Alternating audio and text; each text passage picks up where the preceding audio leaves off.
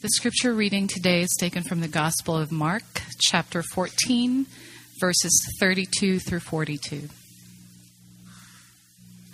And they went to a place called Gethsemane, and he said to his disciples, "Sit here while I pray."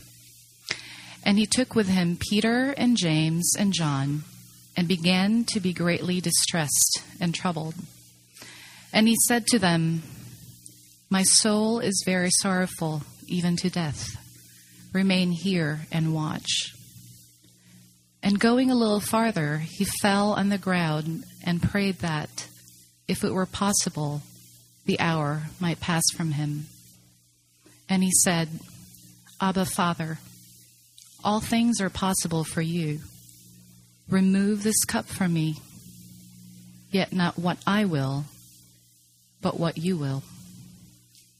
And he came and found them sleeping. And he said to Peter, "Simon, are you asleep? Could you not watch 1 hour? Watch and pray, that you may not enter into temptation. The spirit indeed is willing, but the flesh is weak." And again he went away and prayed, saying the same words.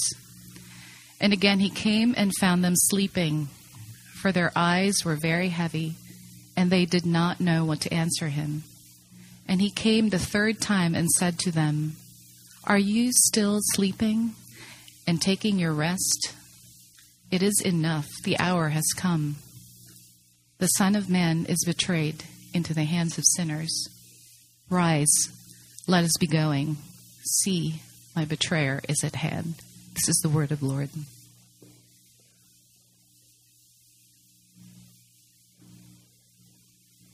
Well, there you go. We have some sound.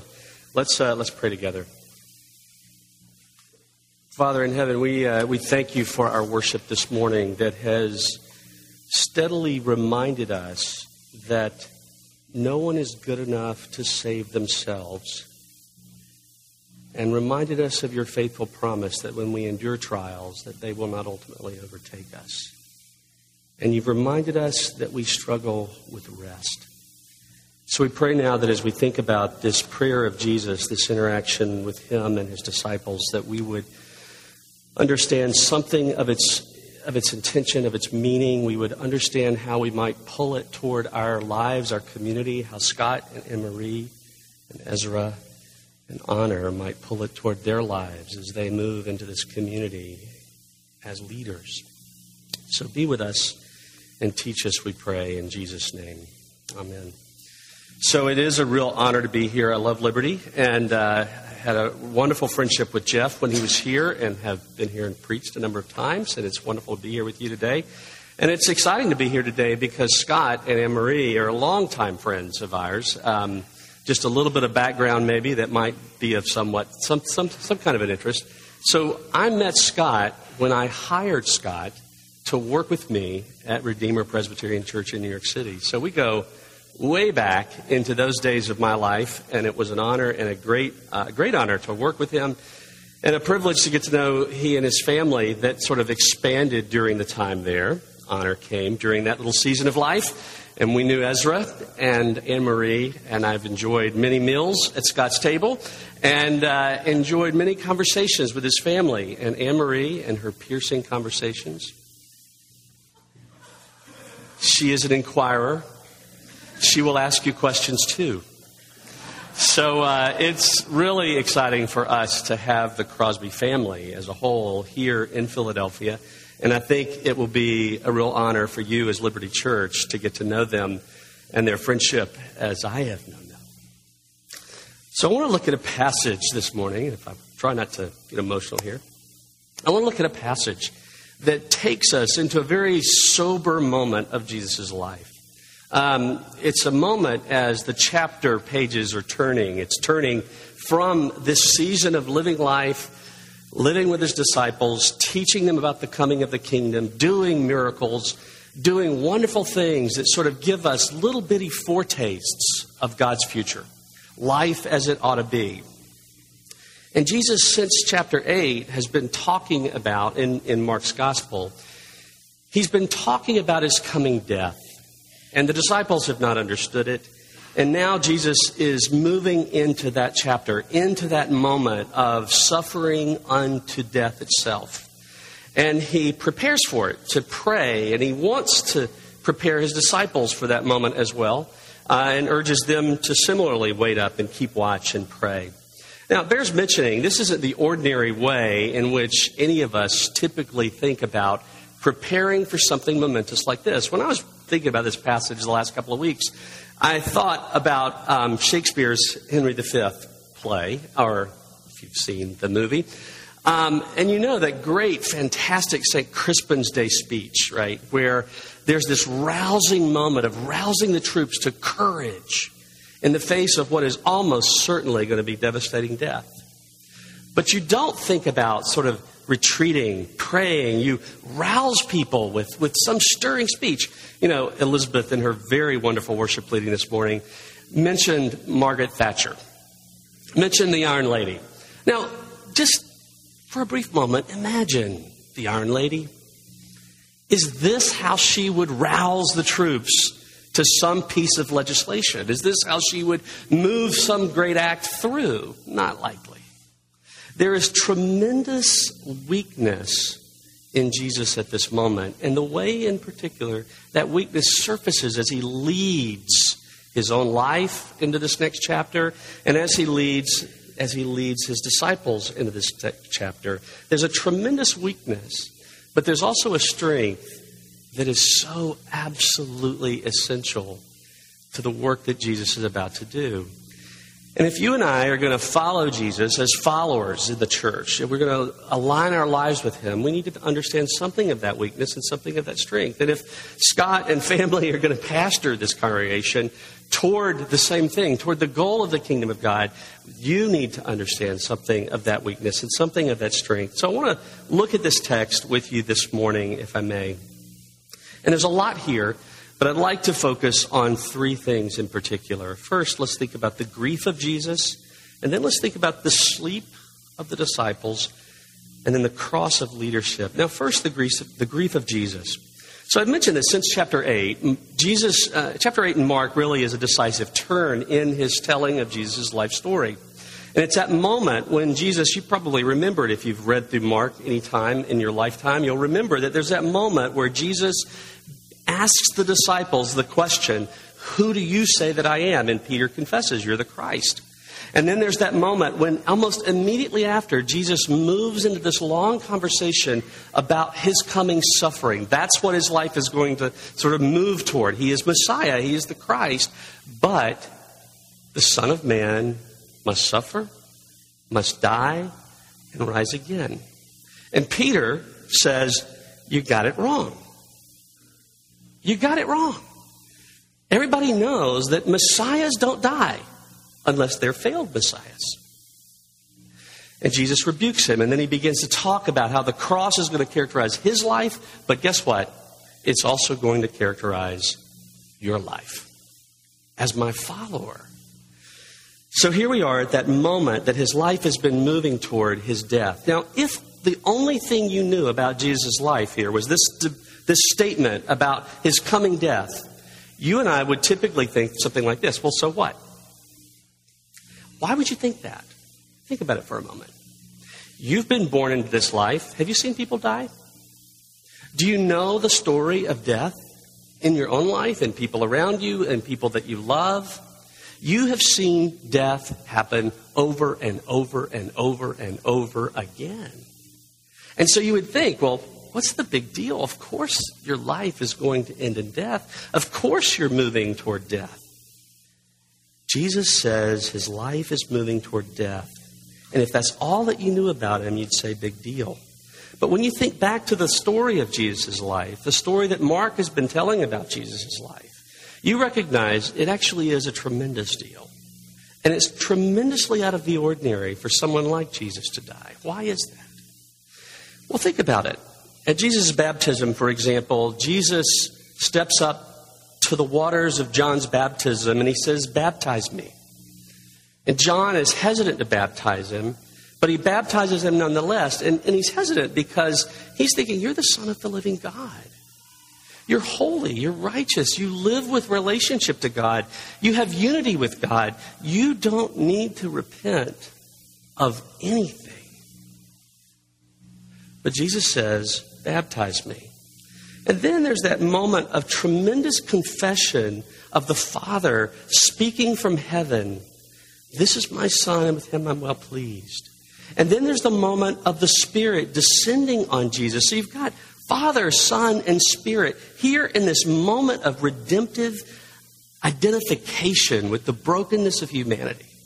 Not a brokenness that's their own, but a brokenness that belongs to us, to our human life, to the death that belongs to us. Father, Son, and Spirit affirming. Spirit driving Jesus into the wilderness. And what happens in the wilderness? He's tempted by the devil. Think about that for just a moment. When you read the story of Jesus' temptation, the thing that stands out is this, is that in a moment of tremendous weakness, he's hungry. The devil comes to him and he offers him alternate ways of seeking God's kingdom, of bringing about some kind of kingdom goodness. And Jesus does this over and over again. He leans more and more deeply into the things that God has said, into the things that God has promised, and into the things that he said. He aligns himself over and over again with his desire that God's kingdom would come, with his desire that God's kingdom would come in the way in which God has designed his kingdom to come. And so he consistently says no to the temptation. I can't say that of myself. Can you say that of yourselves? Can you look at your life and say, I have consistently lived life listening to God's voice, honoring God's voice in my life, turning down all the alternate voices in my life and around my life? No, you can't say that, and I can't say that. So here's the thing about the death of Jesus. It doesn't fit his life. It fits my life. It fits your life, but it doesn't fit his life. Look at the prayer here for just a moment. Mark says that he's troubled. Jesus falls on the ground. He says, my soul is exceedingly sorrowful to the point of death. And then there's the prayer itself. Abba, Father, all things are possible for you. Take this cup from me. Nevertheless, not what I will, but what you will. Several remarkable things surface in that little tiny moment. On the first hand, I think about this. I think Jesus feels conflicted. He feels conflicted. Now, that's strange, because I think of Jesus and his godness and his humanity as one, the Son of God, who's following God with fidelity. I think of that, well, that's easy for Jesus. You know, he just kind of cruises through life as God. He just has it made. He doesn't face the kinds of tempting feelings that we face. But this particular moment tells us that just isn't the case. That in his humanity, God has chosen to cloak himself in human flesh, to become one of us in our world. And as such, he was capable of conflict inside of himself. Jesus feels a bit of angst as he moves toward this final chapter of his life. But another thing that shows up here that's really brilliant is that Jesus bends his desires beneath God's desires. Think about us for a moment.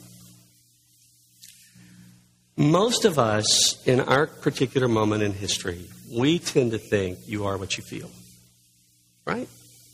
You are your desires. And so much of our lives is sort of given to this self-actualization of our desires, of sort of living into our desires, of finding fulfillment in ourselves, of understanding ourselves. And if you don't get to express your desires, guess what? You're repressed. You're oppressed. You're not yourself. But what Jesus shows us in his own humanity is this, is that to be most fully human is to be most aligned with God. And so it is to, in those moments of conflict, to subordinate your desires to this particular greater desire for God and for his kingdom to come. And that's exactly what Jesus does here, and it's remarkable. And then in the context of this, feeling this conflict of bringing his desires beneath the desires of God, he cries out to God, Abba. Abba, Father. This is the most intimate language that a child would use in reference to their daddy. This isn't this sort of, Lord, thou art holy and mighty, I submit to your will. This is, Daddy, I'm conflicted. There's this tremendous intimacy in the prayer of Jesus. Now, think about your own life with God. When I think about my life with God, there are times when I resonate with intimacy with God, and I feel the sense of his nearness. I feel that sense of intimacy of crying out, Abba, Father. But you know what? There are a whole lot of times in between when I feel like God's somewhere out there, that he's oblivious to my life, that he's oblivious to the struggles of my life. Jesus never, ever felt that way. He only knew intimacy with the Father. And so even in this moment of conflict, when you and I would most likely say, God, where are you? Jesus cries out to God, Abba, Father, can this cup pass from me? Think about the conflict itself for just a moment. He prays that this cup might pass from him. It's most likely an echo that reaches back into the prophecy of Jeremiah in chapter 25. When God is speaking to Israel and reminding them and giving them a sense of comfort that judgment will come to the enemies of God. And the judgment will look like this. God's enemies will drink the cup of the wrath of God. Now, Jesus almost certainly, when he says, if this cup can pass from me, he's referencing that cup, the cup of the wrath of God. Now, wrath is a strange concept for us to embody, or to embrace, rather, because, particularly when we think about God, right? Why? Because we actually think about our wrath. And we can't imagine our wrathfulness, or the wrathfulness that we've experienced from someone else around our lives, as being good in any sense at all. We attribute to God the way we do things. But wrath in the context of the Bible isn't really about God's excessive, explosive anger. It's about his commitment to justice. And so what God is promising Israel is this, is that his kingdom will come. Why? Because he will do justice on the earth. He will bring about justice in the earth. And one of the things that the only way you get into a space of justice is how? If injustice is dealt with. And so this notion of drinking, the enemies of God drinking the cup of the wrath of God, it's basically saying, look, we're going to get rid of the enemies of God. We're going to judge the enemies of God. Anyone living away from the Lord will be judged. And justice will reign. But here's the absolute remarkable thing about this particular passage. Jesus says that cup is coming his way. In other words, this is a cup that Jeremiah speaks of as going to the enemies of God. But Jesus says it's coming to me. Can it pass from me? When you think about that, you begin to recognize that Jesus' death was no ordinary death at all.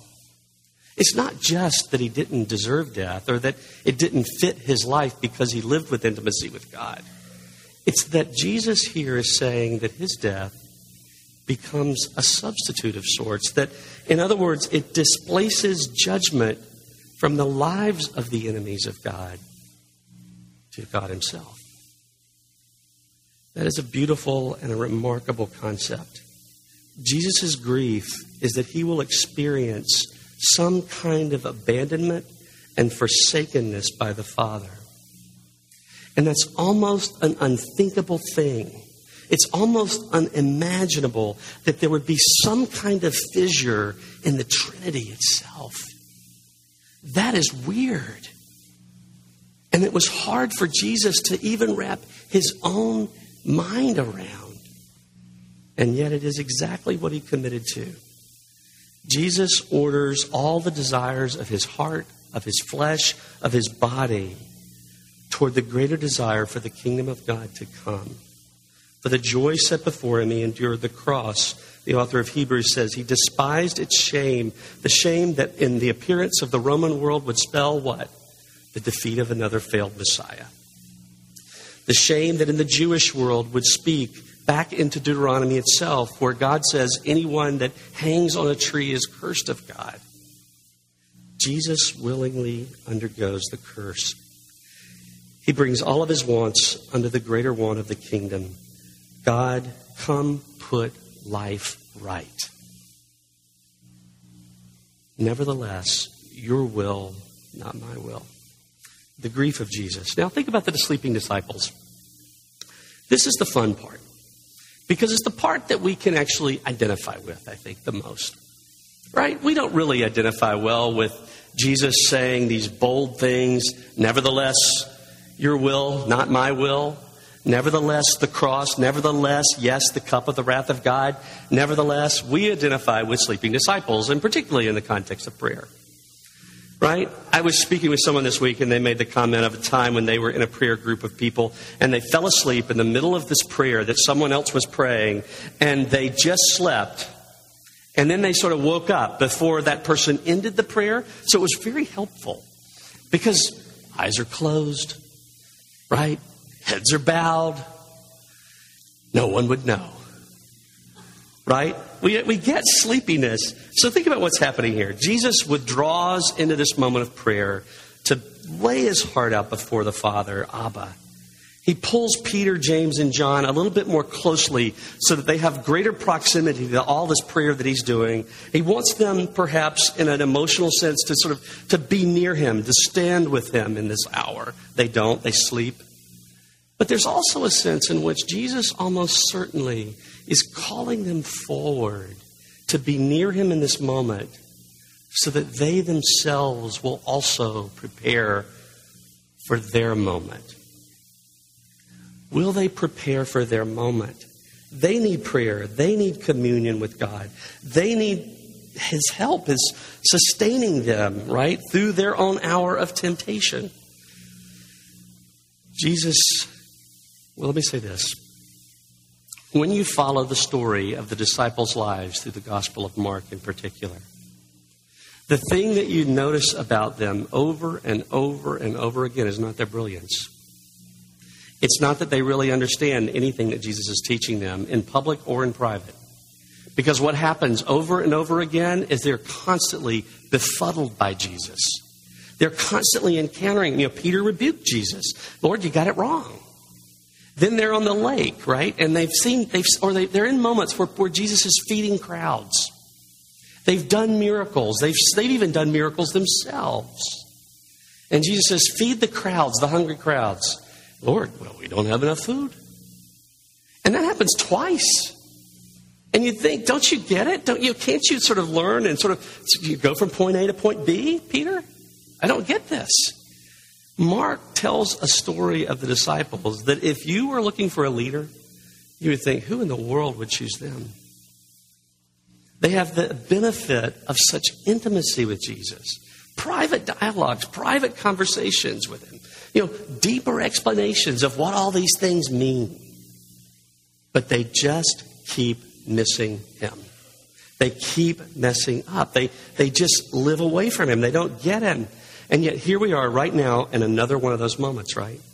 They're asleep. They're struggling to wait with Jesus. Jesus says, the flesh is weak, but the spirit is willing. Now, what does he mean by that? Sometimes you read this and you think, well, at least they might have had good intentions. The spirit is willing, but the flesh is weak. My spirit is willing, but the flesh is weak. And there's a little bit of truth to that. But, seriously, when you think about your lives as Christians, does your willing spirit get you very far? Chances are not.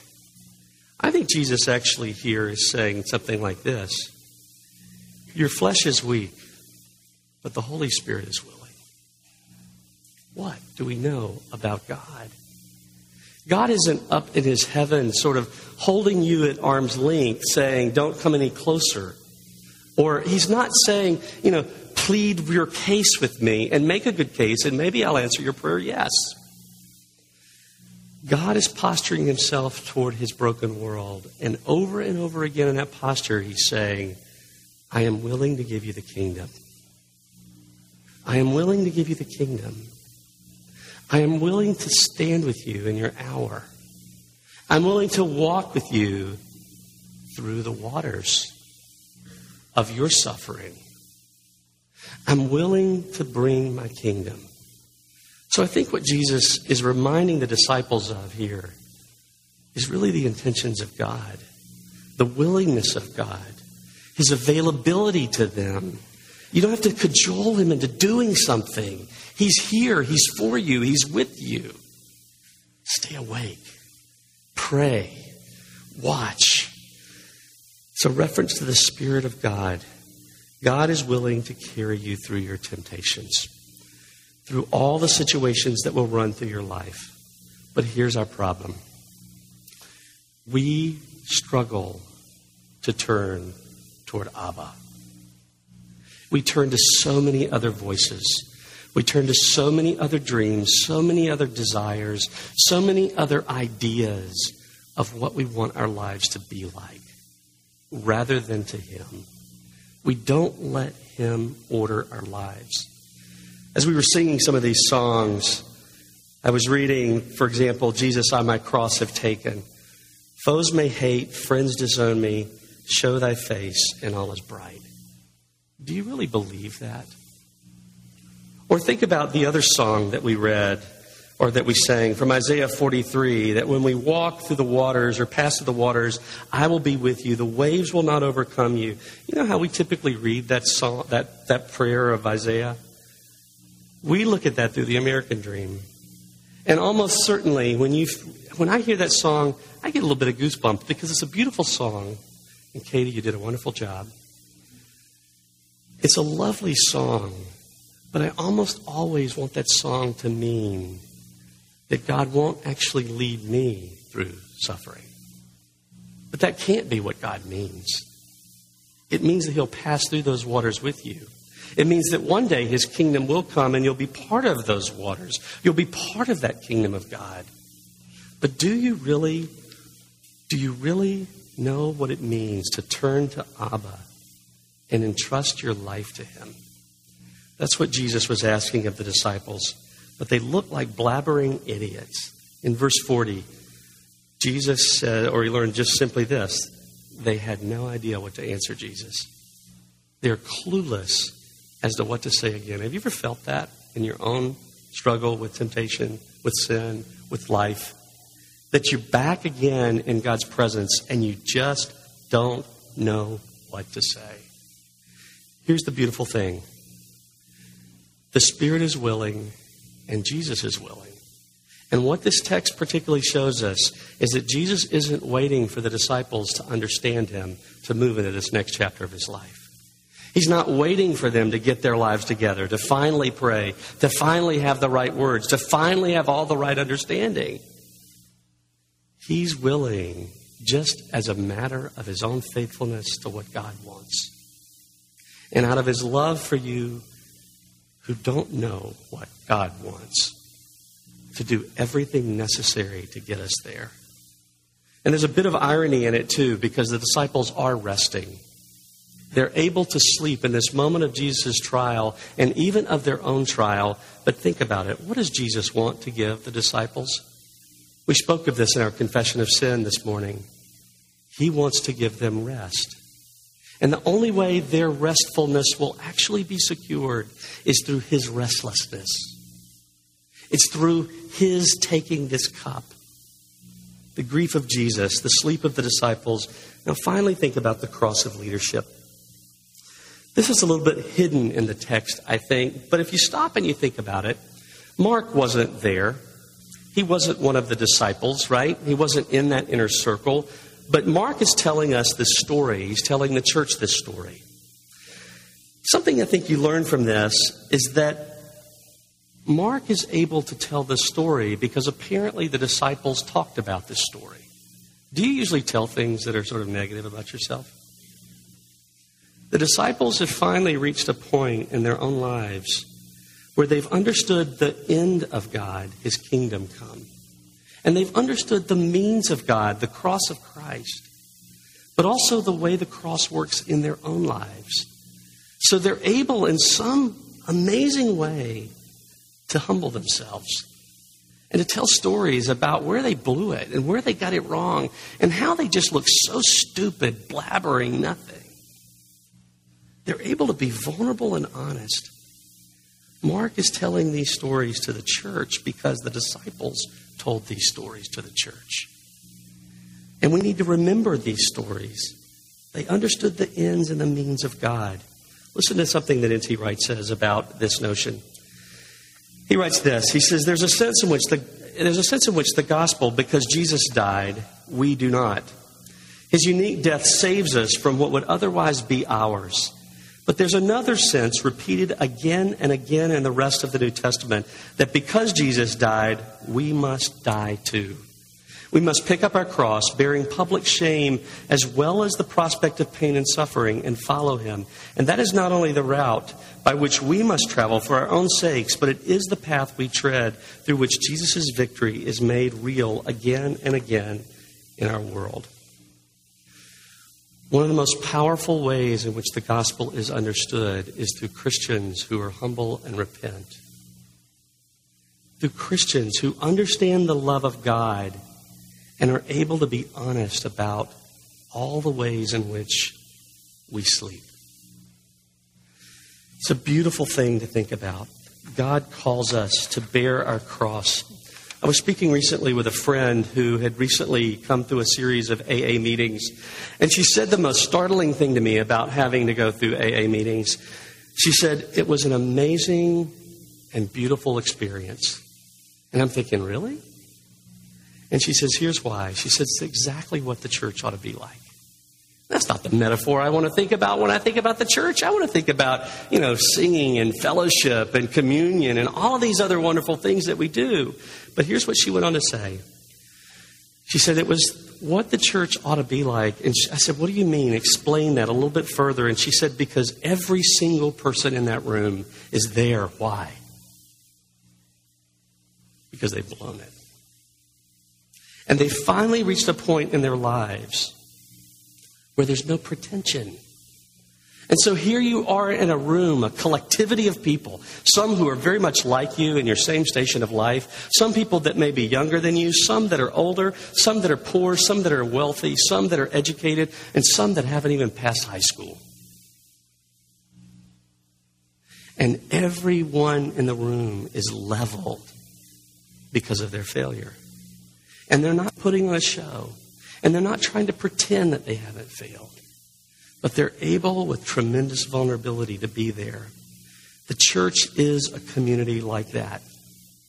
It is a community of people that are brought low by the humble acknowledgement that we sleep. We don't stand with God. We sleep in so many different ways.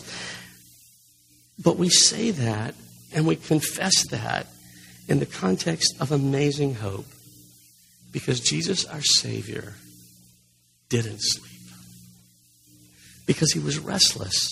Because he suffered. Because he died. Because he rose out of that death. And so we can rest in him. And part of that rest means this. That we take up our cross and we follow him even into the shame of our own confessions of sin. Our own acknowledgement of weakness. So how do we pull some of this toward this particular service today? And I'd like, just as we close, to address the whole Crosby family. It's a charge to you, Scott, but it's really a charge to you, Anne-Marie, and to you, Ezra, and to Honor, that you might think about your calling as a pastoral family in this church differently. You see, for all of the excitement and the thankfulness, the festivity of a reception and everything else that's about this day, here's some things that I think you need to remember. Remember Jesus. Remember his suffering, his dying, and his rising. Because that event, or those events in the life of Jesus, are the centerpiece of everything that you will do pastorally. Everything that you will say, everything that you will preach, every conversation over dinner or around coffee or at a beer or whatever, Everything you have to say will hinge on your understanding of the work of Jesus Christ as the source of your peace. But also, let Jesus' embrace of the will of God, that his kingdom would come, let his embrace shape your embrace. Depend on his love for you. Bend your desires to his desires. Very practical way you could do that. Moving is hard. It always rips us from one context and puts us into another. And whenever that happens to our lives, and it's happened in my life quite a bit. Whenever that happens, there's a pain of leaving friends that you've grown to love and leaving a place that you've grown to love and leaving a city that's quite remarkable in so many ways. Not to mention a city loaded with great food. Subordinate your desires, your pain, your joys to the greater joy that God's kingdom would come. Live through the embrace of Jesus Christ as you take up this move, as you make new friends, as you learn how to pastor this community of faith. Let Jesus' love for you shape everything that you do in your own life. Take up your cross, rest in him as your hope and your peace.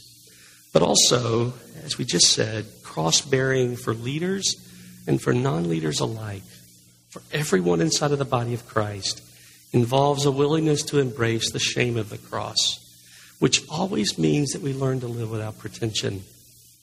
The danger of leadership in the church is that as you sort of ascend, we so often think it's difficult for us to be vulnerable. And there are ways in which that vulnerability changes, but it is so absolutely important that you as a family would live out this gospel in the midst of this community with the kind of proximity that allows people to not just hear you say things, but actually enables the body of Christ to see the gospel, God himself, at work in your life. And almost always, that will include you're not just speaking it right, but you're somehow repenting before the people of God. Living with vulnerability, as Peter and James and John undoubtedly did in the early days of the church. They despised the shame of the cross, and for them, part of that meant not only celebrating Jesus' death as the death that takes their place in death, that actually is the victory of God, but because of that, being able to be weak in front of the family of God. Live with this kind of proximity before the body of Christ, that we might flourish in God's kingdom coming. Let me pray for us. Our Father, we acknowledge that it is really crazy to think about loving you this way. That so many things in our lives, when we reach those points of conflict where our desires don't seem to line up with the things you desire, our inclination, our natural inclination, of course it is to say, please let this cup pass from me. We thank you for Jesus, our Savior, who could voice the conflict, but who could end the sentence very differently. Who would say, not my will, but your will. We thank you for him. We thank you for love like that, that remakes our lives, that puts our lives back together and brings forth your kingdom personally and in the world itself. So we pray for Scott and Anne-Marie and for Ezra and for Honor, in all the ways appropriate to them, that they would over and over again be able to seek your kingdom and be able to submit themselves, wanting and longing, most of all, that your will would be done. So, God, strengthen them and strengthen this fellowship of the body of Christ, we pray. In Jesus' name, amen.